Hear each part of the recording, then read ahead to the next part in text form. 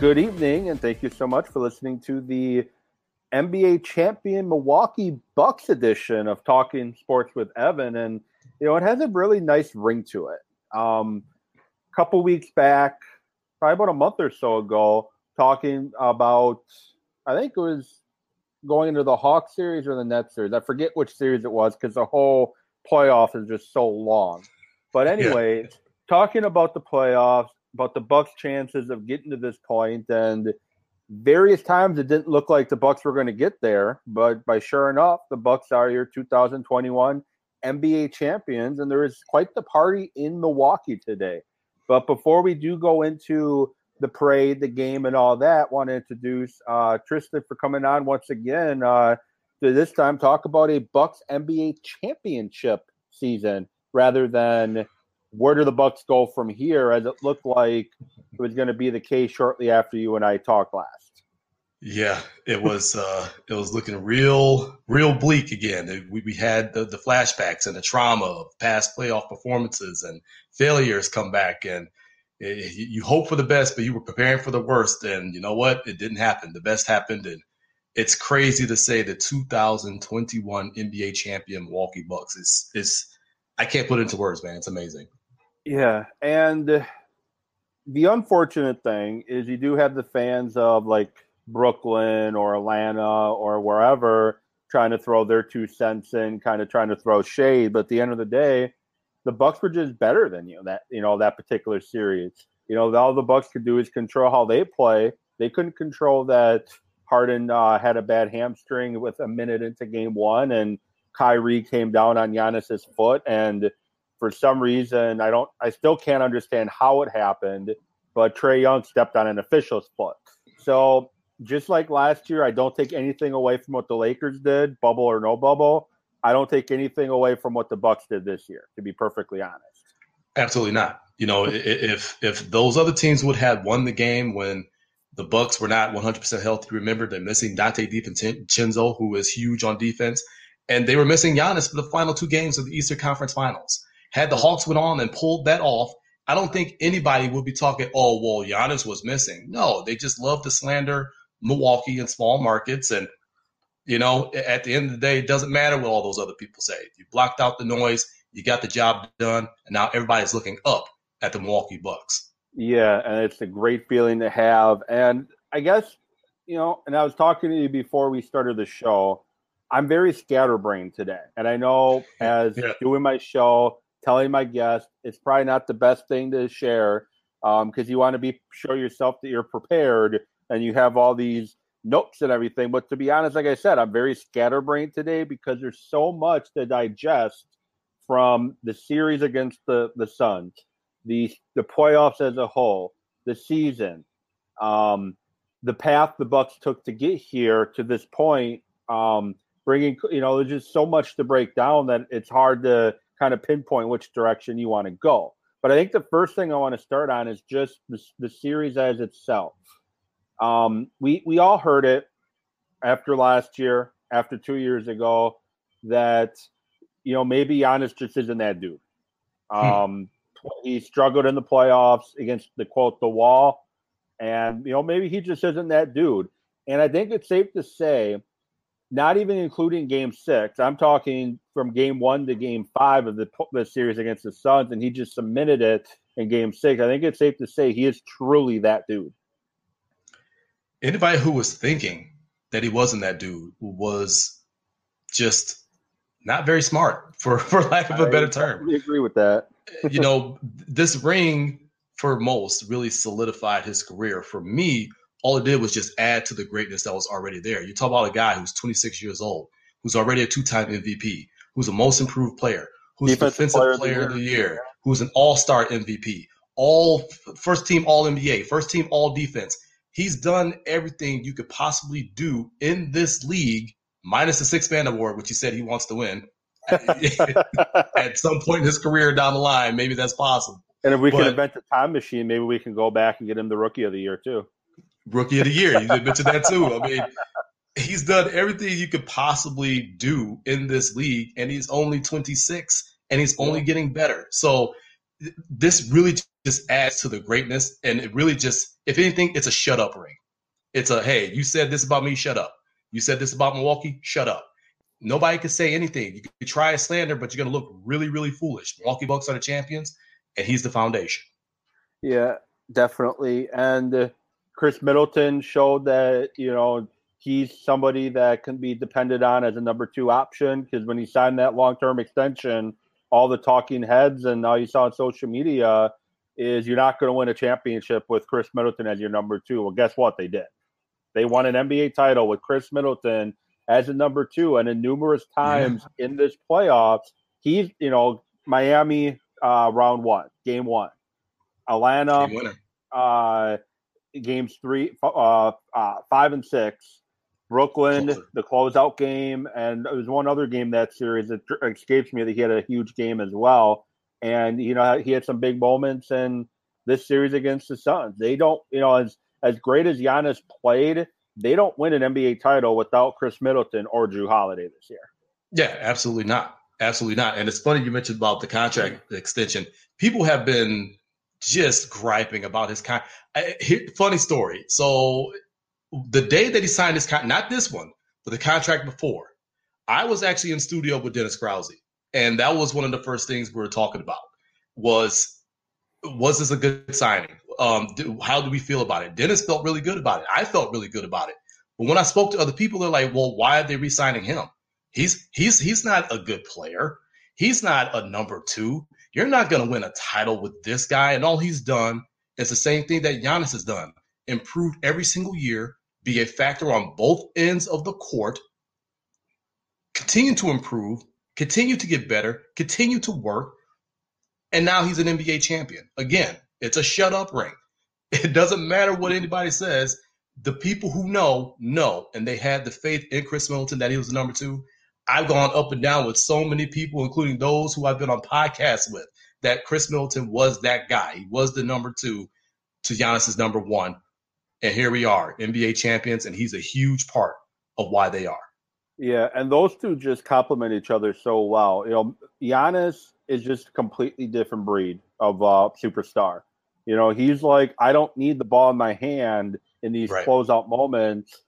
Chris can be that guy. Jrue can be that guy. And, Chris especially, those two, the only 2 guys left from that 15-win team. And here they submit it with the series. And going to the series, for me personally, game 1, I kind of threw game 1 out the window because Giannis' first game back from what looked to be a devastating knee injury. Right. And if you look at game 1s against Brooklyn, against Atlanta, against the Heat, the Bucks struggle a little bit as they kind of feel out the other team. I think game 2, the score doesn't show it, but if I said this to a lot of people, if Holiday and Middleton play their season average, the Bucks win that game easily. They were much improved. And after game 2, I said, and one of my buddies thought I was crazy for saying this. I said Bucks are still winning this in 6. And I felt confident even in the loss in game 2 that they were going to finish and close this series out. There is just something in Giannis's eyes I saw, and they were not going to be denied. And what were your thoughts in the first 2 games? And did you think it would be a 7-game series or a 6-game series, or do you think it was going to be, the way it looked after game 1 that maybe it just wasn't the Bucks' year? I had faith just because of what they had endured in Eastern Conference Finals. The very fact that I mentioned this on Toss this week, that the ups and downs of the regular season prepared them for this type of adversity. They learned how to win games in very different ways. Now, I will admit, full disclosure, I thought after game 2 of the semifinals against Brooklyn that they would lose in 6 because they absolutely collapsed. 17 points. I mean, that was an absolute collapse. And again, we're thinking, here we go again. It's that time of the year where the Bucks let us all down again. But they dug deep, and they dug into that wealth of knowledge that they gained in the regular season from all the ups and downs on how to win, and they pulled that out in 7. So after game 2 of the finals, I'm thinking Yeah, it's 2-0. They're going back to 5-0 where they're virtually unbeaten. That game against the Hawks was the lone blip, and that was by single digits. They lost a 7-point lead in the fourth quarter of that game. So, you're virtually unstoppable there. You hold serve there on home court. You just have to steal one game on the road. And I think they were more than capable of that. So I had faith they will win. And it's always Bucks of 6. Even if I think it's going to be a sweep, even if I think it's going to be 7 games, it's always Bucks at 6. It's for the culture. Yeah, and they not only did it once this series, they did it twice with both Atlanta and the Suns. Because I know you've been a Bucks fan a very long time. I know you've been to a lot of games. I don't know. I don't want to get. I think. Correct me if I'm wrong. You've had season tickets before, right? Or no? At one point, when I still lived in the great city of Milwaukee, but no longer. Yeah. So you've been Bucks fan for a long time. When that clock's counting down after I want to say it was Devin Booker missed a 3. Tucker gets the rebound and that clock starts running down. What thoughts were running through your head right then and there? Oh my gosh, it's happening. It's really going to happen. There's not a big point play. They can't get it all back in one possession. There's no way that the Bucks can collapse and lose this lead with this amount of time. Oh my gosh, they're really, really winning a title. I cannot believe this. It's my mind and my body went back to my 4-year-old self, which is when I first went to a Bucks game, 1986, way back when. Good team that made the Eastern Conference Finals as well, just couldn't get over the hump.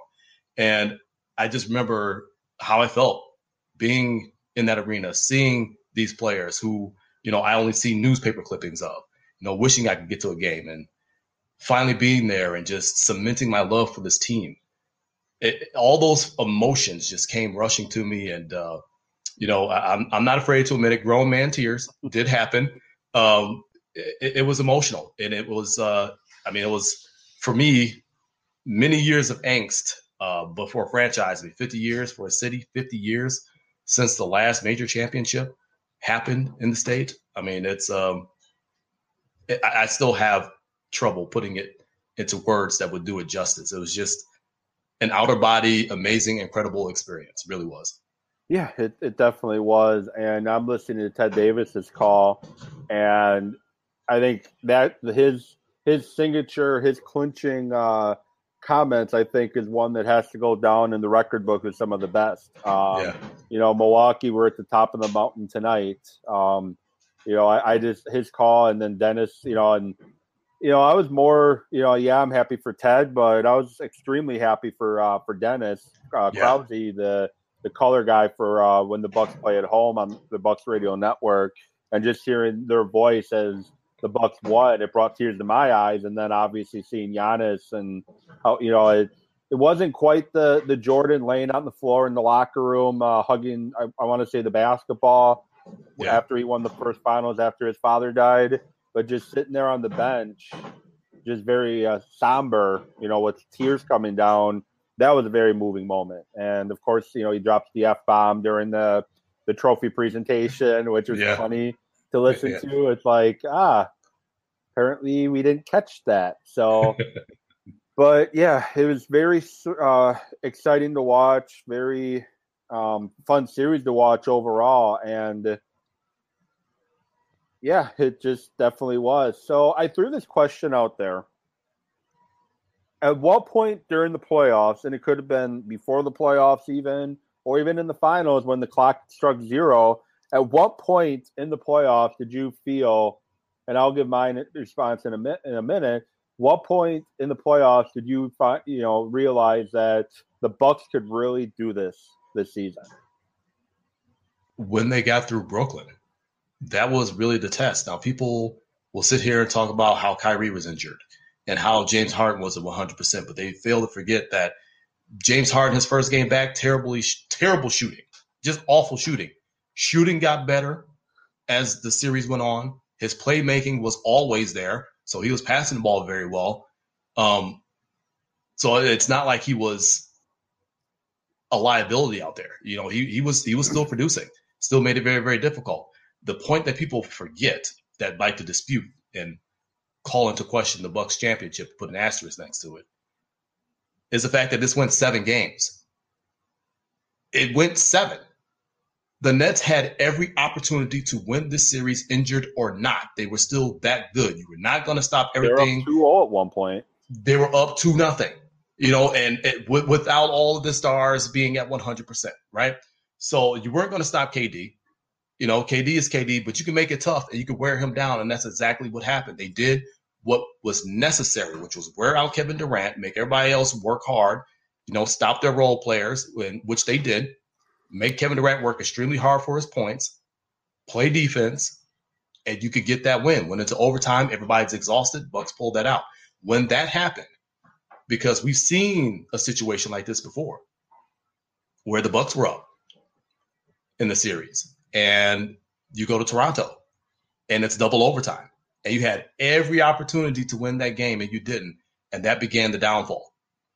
When they overcame that adversity of being down 2-0 in that series, and it going 7 and winning Game 7 on the Nets' home floor, it was at that moment I said, okay, when Kevin Durant was dapping up Giannis and saying, go get you one, every possession, go get you one, Kevin knew, and I knew, and I was firm that they were going to pull this off. I didn't care who they were facing in the Eastern Conference Finals. I didn't care who came out of the West. The Bucks were going to win because they showed that they were not the same team for the past 2 years. They were mentally tougher. They were physically tougher. And you see the results. Larry O'Brien Trophy is over at Fiserv Forum. So before I give mine, I did get a couple responses on Twitter. Katie Suderman comments when they beat the Nets, so like you. And then Ty Peters at Ty Runner 0097. Game 2 of the Eastern Conference Finals against Atlanta. The team had a whole new look for the playoffs, different than 2019. I think that's a good point. After they kind of got their embarrassed a little bit in Game 1 in that series, they came out completely different look and just completely annihilated Atlanta in Game 2. But for me, and it's a Nets series as well. So we've seen the Bucks during the 2020-2021 season even when they fail to close it out. When, we saw it against the Suns even, that the Suns send the game to overtime. I think it might even went double overtime. Maybe. I forget if it did or not. But there was that controversial play where they called a foul on Tucker when Booker was shooting the shot and then free throws to win it. I can't remember if it was single or double overtime. Either way, we've seen the Bucks when situations that happened at Game 7, when Durant nailed that shot with 1 second to go to send it to overtime, we've seen the Bucks fail to respond. And defensively, in overtime against the Nets, the effort the Bucks put in, because obviously the Bucks were tired. Obviously the Nets were tired. But their defense, how well that defense played to keep it a 2-point game when the Nets could have multiple times finished off the game. Yeah. That showed me that this Bucks team is going to win the NBA title. Not that they have a chance, is that they were going to win the NBA title. And that showed me, PJ Tucker out, as you said, since he got there, they're dogs. And he truly showed that they were dogs in Game 7. When they get smacked in the mouth, thankfully Durant is, shoe size was a size bigger than usual.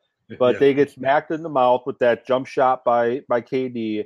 Before that possession, that shot, you had the shot clock violation when Brook Lopez, the smartest player on the team, forgets about the shot clock. Crazy. But they don't crumble. They bring it together. They go into overtime, and they get that victory. And right then and there, that's when I was a believer that they were going to win the NBA title. Now, obviously, I had when Giannis went down, which looked like a season, not only a season ender, but a next season ender too, I had my doubts. But, I knew they were going to get by Atlanta, but I didn't know if they were going to get by the Suns or the Clippers the Suns at that time in the finals without Giannis. But fortunately, he was able to come back. But that was the moment for me. And speaking of Tucker, it was a big move the Bucks made in March. Huge. Are they hoisting the Larry O'Brien Trophy without him? No. I honestly don't. And people go, what do you mean? Oh, because he brought along with Bobby Portis, who also brings along a tough mentality. You heard him at the championship parade today. We already had dogs. They just didn't know how to be dogs. Yeah. And that's what PJ Tucker brought to the table. And we spoke about this at length before. When he was traded for, and he played in the game, I was like, well, why are they playing him? And then he gets hurt and like, see, this is a bad trade. I don't know how many times I had to tell people this is a postseason move. He's going to make his money and pay dividends in the postseason. That is why you go and acquire him. And that's exactly what he did. You look at his stat line in Game 6 of the NBA Finals, the clinching game. It was terrible from a stats standpoint. But you're not there for him to go out there and score. You're not there for him to go out there and get 10 rebounds. You're out there for him to rough people up, play physically, and make it tough on the other team to do anything. In Game 6, got his hand in there and just nailed the ball. So, yeah. That's what you pay him for. That's what you bring him along for. And it's what you call championship plays. And it's not always a big play. It's not always like an alley-oop. It's not always like blocking an alley-oop. That's a championship play. It's the little things that add up over time that make things very, very tough in a series for another team. And that's what PJ Tucker was there for. So without him, I don't think that dog mentality that he so prominently talked about so many times, including today in the parade, would have been brought out and really put them over the top defensively, especially after losing Dante DiVincenzo. Yeah. That was huge. I completely agree with that. And, he didn't have the best Game 6 either. But when Dante went out, you're trying to figure out where those, because Dante, he's an effort guy. I think he's still developing what he is as an NBA player. But he brings a lot of effort. His hands are in the passing lane. He's crashing the boards. He's giving maximum effort, and he can score from time to time when needed, as we saw in the regular season. Right. But you got to wonder who's going to be that guy. And in the NBA Finals, shockingly, it was playoff Pat C. Yeah. Grabbing key offensive rebounds, making key three-pointers. I forget. I want to say, was it the Brooklyn series where he missed the three that everyone's scratching their head, like, why is he the one getting that shot? Yeah. But we saw in the Sun series that he could nail those shots, and he had some big moments in the Atlanta series, big moments in the Sun series. He's another guy you got to say was an unsung hero in these NBA Finals. Yeah, and I'll say this, and I said this on Toss as well. He did a great job of not trying to replace Dante DiVincenzo. He did a great job of being Pat Connaughton. Yeah. You play within yourself. You do you. You stay in your lane. You continue to give that effort. You continue to be you. Do you. And that's exactly what he did. Too hard in Game 6, but yeah, and that three in the net series was head scratching as well. But overall, hell of a playoff run for him. Yeah. I think he just did a fantastic job of staying within himself for the most part. And again, not trying to replace someone, but being the best version of themselves. Yeah. And, speaking of, you're talking, Pat there, he signed that contract in the offseason, which myself included was wondering, why are they giving him a 3-year deal? But, John Horst, he easily, after 2 years ago when they fell to Toronto, and then last year when they fell to Miami, he easily could have just said, look, we're on the cusp of greatness with this core that we have.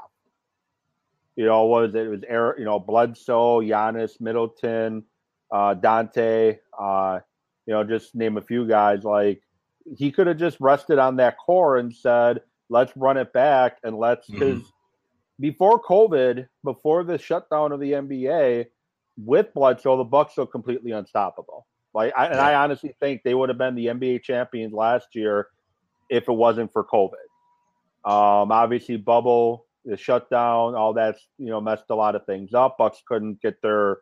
I don't think the Bucks could ever quite get their feet back in the bubble, especially with some of the off-court stuff going on, like in Kenosha, for example. Yeah. But Horst decided we need to do something. What we have right now is not enough. And he trades for Drew Holiday. Attempted to trade for Bogdan, but unfortunately it fell through. But after that trade fell through, they get Bobby Portis and eventually get PJ Tucker. So you got it. A lot of people you can, tip your hat to with the Bucks, and I'm going to get to another one in a minute.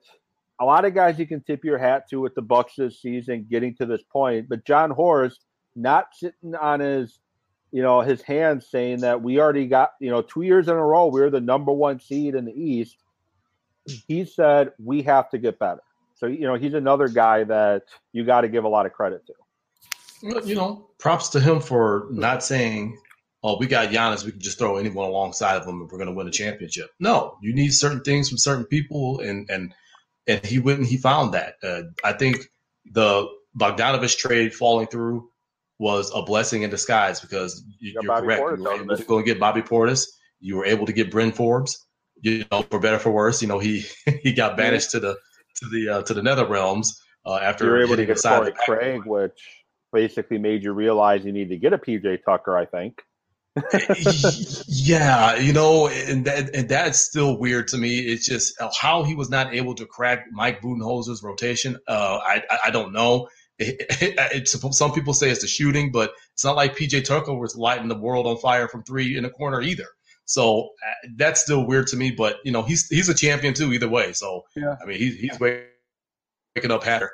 But yeah, it allowed you to do other things. Allowed you to get pieces that fit much better. And think about it. The two pieces you were able to get in Forbes and Portis were both, I believe, top 5 in NBA three-point shooting.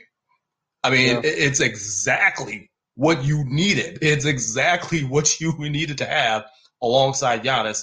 And one thing that gets lost in all this is Giannis's maturity. The maturity of, I'm not going to barrel into people when the wall comes up. I'm going to trust my teammates. I'm going to find them. I'm going to kick it out. I'm going to put it right in the shooting pocket, and they're either going to hit or they're going to miss.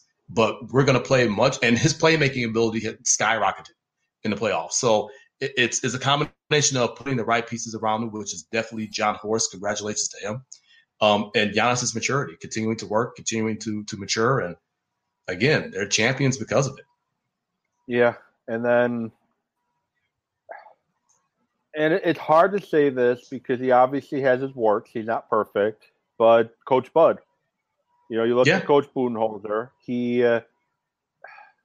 has all the, and I'm one that I gave him a pass for not doing that well in the postseason in Atlanta, because who are you running into when you're in Atlanta? LeBron James. You ain't getting past LeBron James back then. Right. It ain't happening. So I kind of gave him a pass there. And then, so I kind of gave Toronto, I wouldn't say a pass, but it's like, okay, he got to the Eastern Conference Finals. But the Miami series last year, and even Orlando, is where I start kind of questioning is, can he get it done? But he showed, he got uncomfortable because he's a guy that he is, set in his ways. Yeah. This is the way we got to play. But he completely changed his approach. He still, went with some of the stuff he's comfortable with, but he also went with things that he's uncomfortable with, especially defensively. And he was really good adjusting from game to game. As we saw in the postseason, game 1, they struggled with this. Well, game 2, they shut it down. Game 3, they struggled with that. Well, game 4, they had an answer. And I'm very impressed with the growth he showed as a coach this year, getting, to this point. And he, I know some Buck fans are going to have a hard time accepting that, as some, I'm sure, still want him fired for some reason. But I think he's another guy that you probably don't get this far without him. No, he was the right coach for this team. And I've called into question his adjustments in game before, but you cannot deny the fact that he completely changed the way he coached. He really did, especially after Giannis went down. He had to completely change everything, and he changed it on the fly. Even when Giannis came back, still to change and move the chess pieces in game. He's a very good game-to-game adjuster. I think we've seen that. It's led them to the best record 2 of the last 3 years. All great stuff. But to be a championship level coach, you have to be able to make those adjustments on the fly during the game where the chess match is actually happening. And he's done that. He's shown a propensity to do that now. Will he keep it up is a different story. Hopefully he does. But you can't deny Mike Budenholzer anymore. No. He's a championship coach. When he does again, he's a very good game-to-game adjuster. But when he figured out that he needed to make subtle adjustments in the game, that's when he finally cracked that last level and finally got this team over the hump. I guess you kind of say it was a shut-up ring for him, too. Yeah, exactly. I mean, exactly. And people still, I could have swore I saw a Fire Bud sign at the parade today. Just absolute stupidity. Part of me hopes that person was being funny. I hope so too. I hope it was very sarcastic. I hope you were not serious. And it seems like a lot of those Firebud Abbeys that you saw all over Twitter happen to be gone now. I have not seen them for a few weeks now. So it's been nice not to have to hear that. Winning can cure, and it's the great deodorant. Proving you wrong can cure, because as you mentioned, a lot of the criticism was a lot of, in-game adjustments and things like that. And he showed this year that he could do it. And, during the regular season, the Bucks had to take a step back in order to achieve greatness. And that's exactly what they did. Yeah, they didn't play well at times during the regular season. Rotations made you want to put your head through a wall. But It was like what you said about PJ Tucker. That was a postseason move. Everything Bud and the Bucks did during the regular season was a postseason move to get them ready to play Brooklyn, to play Miami, to get through Atlanta, to beat the Suns. That's everything he did in the regular season was to get to the point where they're at now. So I hope people understand exactly why I said what I said, where I would much rather have postseason success than regular season success. Obviously, I want the team to qualify for the playoffs. That's not a question. So you got to have some level, some measure of regular season success. But I want the regular season to be a learning experience to get you prepared for those battles that you're going to face in the postseason if you have designs on winning a championship, because it's not going to be easy. No. It's not going to be easy. And that is exactly what happened this season, 46-26. They went through the ups and downs. They had great winning streaks, and they had some puzzling losing streaks. But they were learning along the way. Budenholzer was trying new things and teaching these guys how to win games in different ways. And he was learning how to coach through adversity and win games in different ways. When you do that, you prepare yourself for the fires of the postseason. And we saw that they faced so much adversity, including thinking they were losing their star for a year plus, not just the remainder of the season. You forged yourself and you survived all those fires. And again, you're now standing on top of the mountain with the Larry O'Brien Trophy as NBA champions. You did exactly what you had to do. Definitely. And going to the parade now, and before I kind of take us through, back in time, because there's a couple comments from a while back I want to bring up and kind of get your thoughts on. But I saw some people critical. I don't personally know why, because Brandon Jennings is still loved in Milwaukee. Mm-hmm. I saw a couple people kind of on social kind of wonder, why is he in this parade? Why is he acting like he won a title too? I personally liked it. Jennings, and for him and for the Bucks, unfortunately, it didn't work out. They had to move on from him, and they brought in at the time Brandon Knight, who's the guy they wanted in the trade. And this is where John Hammond's comes into play.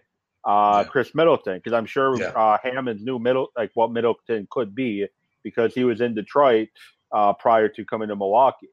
But Jennings, he still has love for Milwaukee. Milwaukee still has love for him. I don't have a problem with that. But I just kind of want to get your thought of seeing Brandon Jennings kind of being a focal point of this parade and everything. he said it, very confidently when they were going up against the Heatles, that Miami Heat team, the Heatles. They were the 8, the Heatles were the 1 seed, and nobody in the world thought that the Bucks were going to win. Even us diehards knew that the Bucks were not winning that series against that team. But he still came out with great confidence. Yeah, we're in 6. We're going to win in 6. The biggest smile on his face.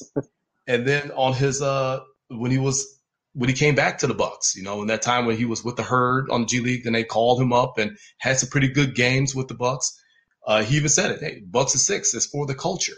And that's what it was. It was, and he explained it. It's overcoming adversity. It's not so much winning exactly in 6. It's overcoming adversity. And if it so happens to, it's displaying the toughness of the city when it's all about the grit, the determination, the toughness of Milwaukee, which it very much is, and overcoming all of those obstacles to achieve the ultimate.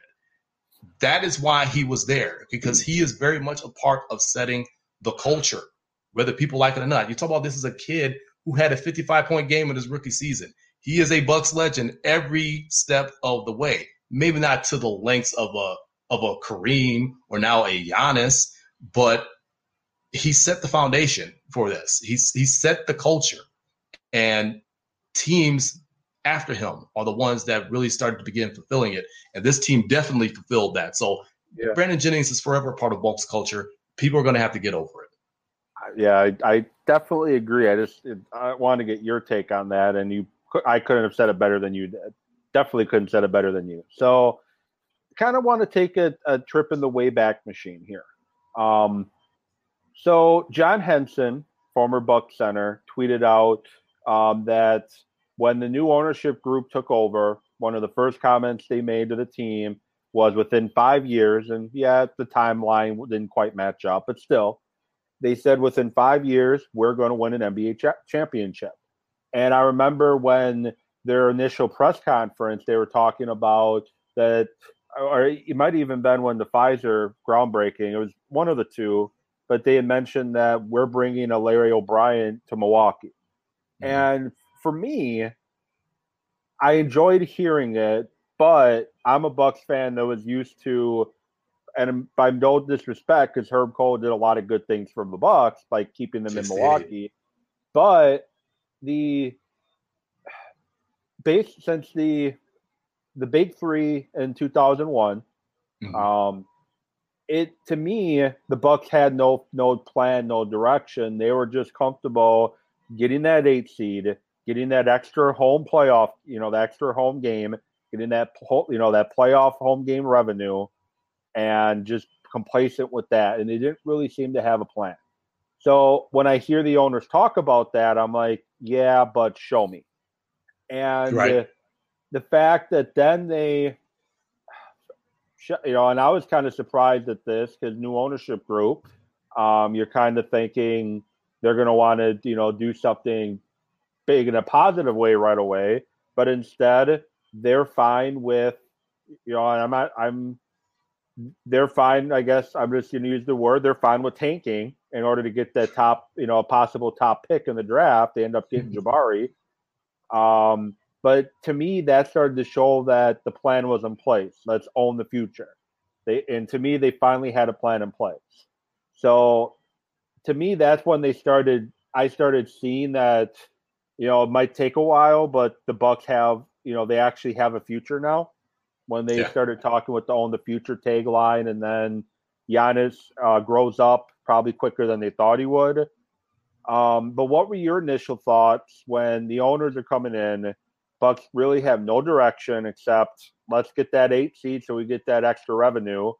They come in and start talking about wanting to win championships. Like, what was your initial reaction? Like, mine was, yeah, but show me. Yeah, we in Wisconsin live a very weird life when it comes to sports because you have up in Lambeau Field, where the Green Bay Packers are. It's a team that's owned by the public. So it's not one owner in there, making all the decisions, a la Dallas Cowboys. Yeah. You have down in Milwaukee with the Brewers, we lived through the C League era. It's Like we lived through that era where it just seemed like they just did not give a damn about the product that was on the field. And then you lived through the Cole era, which nothing but love and peace to Senator Cole. Again, saved Wisconsin NBA basketball on multiple occasions. So he will always forever have my gratitude and my thanks for that. But he wasn't that chase the 8 mentality. There was no real, as you said, no real plan or strategy to truly own the future. And then come these guys and, these hedge fund billionaires and, from New York, and they got this attitude and, well, we're going to win it in 5 years. Okay, show me. Much like show me. Okay. And then they start making subtle changes. The advertisements got better. The logos got better. They got more meaning into it. The uniforms got better, got more meaning into it, tied in the actual city. The way that the Bucks were presented, the things that they did with the community and the reach outside of Milwaukee throughout the entire state that they now have. It has been an incredible turnaround. But much like you, I was like, okay, I need to see this because we lived through the Sealick era.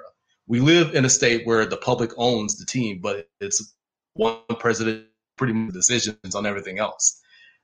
You're going to have to show us that you're not like everybody else that's trying to make a buck off the team and then sell it or maybe even take it to another state and another city. So I was very much in the same spot as you. You got to show me. And boy, have they ever. Yeah, and I think it started with John Hammonds. And I think he was GM a little bit for Herb Cole, too, if I'm not mistaken, right? I think recall. They overlapped a little bit.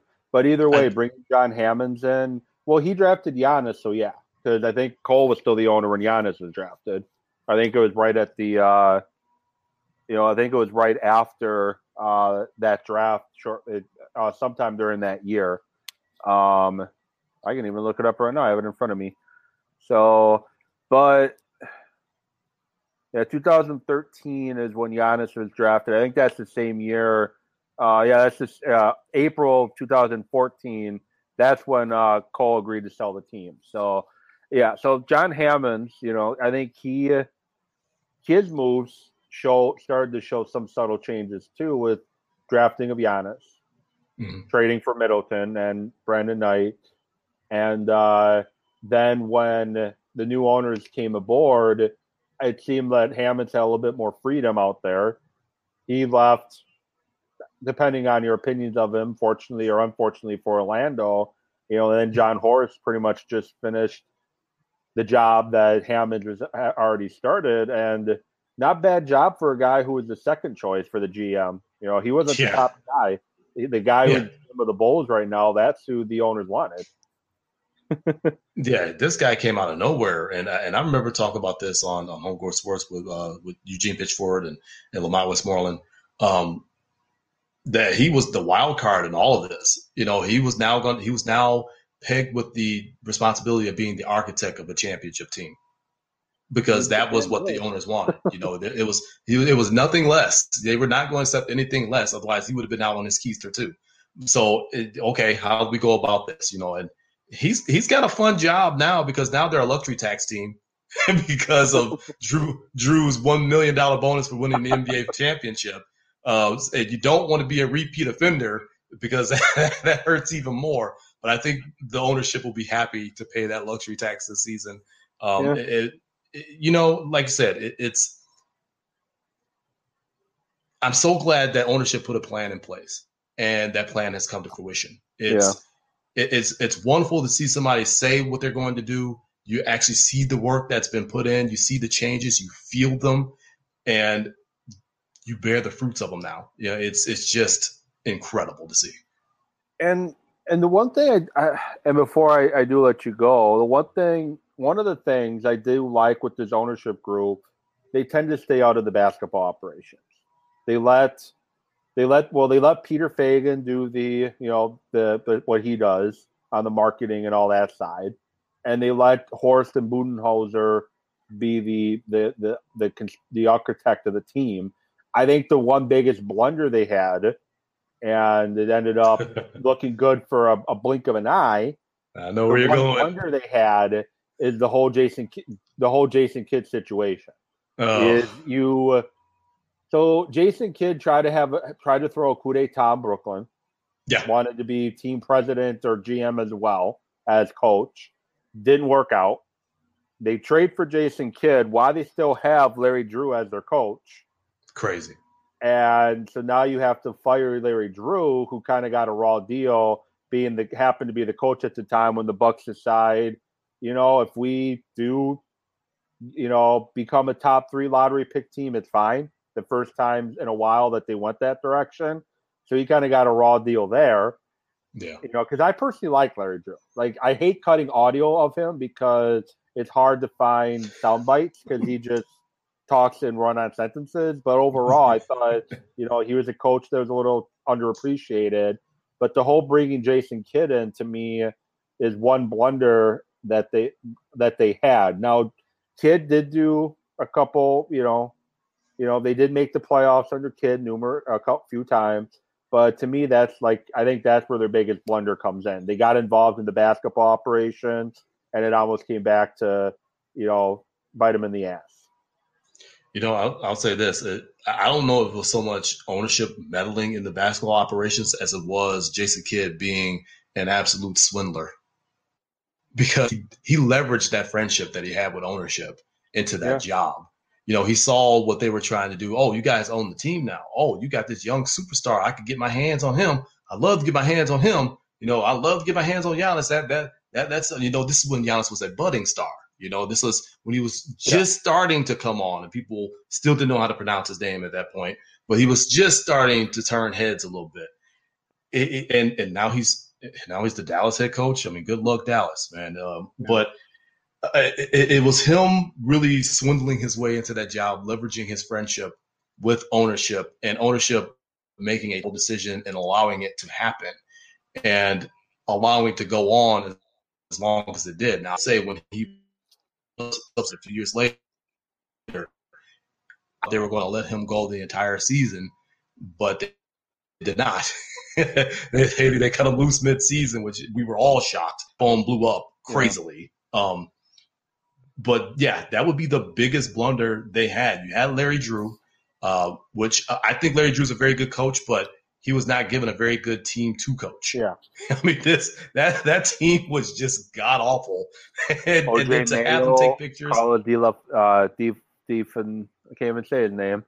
Zaza, Gary Neal. Yeah. I mean, a bunch of all-stars, right? You're not winning with those guys. You're not winning very many teams. You're not winning very many games with those guys as your main focal points. But to have Larry Drew come in and he's taking pictures with Jabari after they drafted him, and he's talking about how he's going to use them and all this and that. And then all of a sudden, well, they just hired Jason Kidd, but Larry, you're still the head coach. Well, somebody's going to – I can only imagine how that conference went, how that meeting went amongst ownership. I'm not firing him. You fire him. Nuh-uh. You the one that wanted Jason Kidd. You fire him. Nah, I ain't got nothing to do with it. Who did they draw straws? Did they what did they do? Did they play horse to see who was gonna have to go and fire Larry Drew and try to get out of this mess? I don't know, but you're absolutely right. That was the one. Do it. Probably. He's a good guy. He'll do it. But you're absolutely correct. That's the one big blow that made. Thankfully, and I think they really learned from that because they really haven't made a misstep after. No. I think the GM ended up working out. The GM situation with Horst when he finally got the job. I think that's the only other one because he kind of got to it where they couldn't decide. I know it was Lazary, Edens, and there was one other member of the ownership group who name escapes me. They all wanted somebody different. And then that became a kind of a joke before they finally set on Horst. And then they all trade governorship. Yeah. And so it's like they all trade governorship, and it's like, oh, well, we're going to stall on this move until this guy's the governor, and that was another small misstep. Wasn't really as colossal as the Jason Kidd misstep, which I'm not going to. Horst did a good job out of it. Yeah, and I'm not going to completely diss Jason Kidd. I mean, he did give some good nuggets of knowledge to Giannis. I will give him that. Don't get me wrong. He didn't make Giannis who he was. Giannis was going to be a star regardless. It didn't matter who was the head coach. He was going to be what he was regardless. That's just the type of person, type of player that he is. He did give him some facets of the game and knowledge about the game that can only come from a Hall of Fame point guard. So in that regard, he did have a hand in the development of Giannis, but he didn't make Giannis who he was. So people need to stop with that. Yeah. I think Budenholzer probably should get more of that credit for the fact that he put a system in place that plays to Giannis's greatness, what he does extremely well. Get a bunch of shooters around him and try to clear out the paint and let him do his thing. Yeah, and in this postseason, he saw that he understood that they have an advantage in the paint that no other team has, and they're going to have to attack, and that's exactly what he did. At times he didn't. At times they went away from it. It's real easy to fall back into bad habits, which he did. But then he steered, the ship back in line, and they went on the attack. And again, they're NBA champions, man. Like it feels good to say it. Milwaukee Bucks NBA channel, but it's so good, and I'm so happy and so proud of this franchise, man. It was a long time coming. Yeah, I am as well. And, every time I think of it, I can't stop smiling. I got some of my championship shirts coming. I don't know how long I have to wait till they get here, but I got them coming. Racine doesn't have a Dick's anymore. So I couldn't run to Dick's the day they won the championship to go get myself a shirt or the next day, because I would have to go about 30 to 45 minutes into Kenosha or go, 30 to 45 minutes into Milwaukee to try to get my stuff. So, but I did order some shirts, and I'm just waiting for them to get here, and I can't wait to wear them, with even more pride than I already, do, cheer on my Bucks, Yeah, right there with you, man. I'm waiting. They're saying August. Okay, I'll wait. Maybe they'll be here in time for State Fair, because your boy will be down there eating up all the cream puffs. There we go. So I do want to thank you for coming on. I know last time I had you on, we talked about, after the final or after the Bucks season ended, either talking about a finals victory, preferably, or where the Bucks go from there, which I do think there's some conversations to have, like where do the Bucks go now? I don't think right now is the right time to have it, because, as Giannis says, it's time to party. But obviously, I will like to get you on down the road when the partying has settled down to kind of talk about where do the Bucks go from here, because you mentioned, they're in the luxury tax now, and you got some tough decisions to make to try to become a two-time back-to-back NBA champion, a three-time champion. But for now, let's just have the fun, have the party. And you had mentioned that you recorded your stuff yesterday. Where can listeners and viewers find it?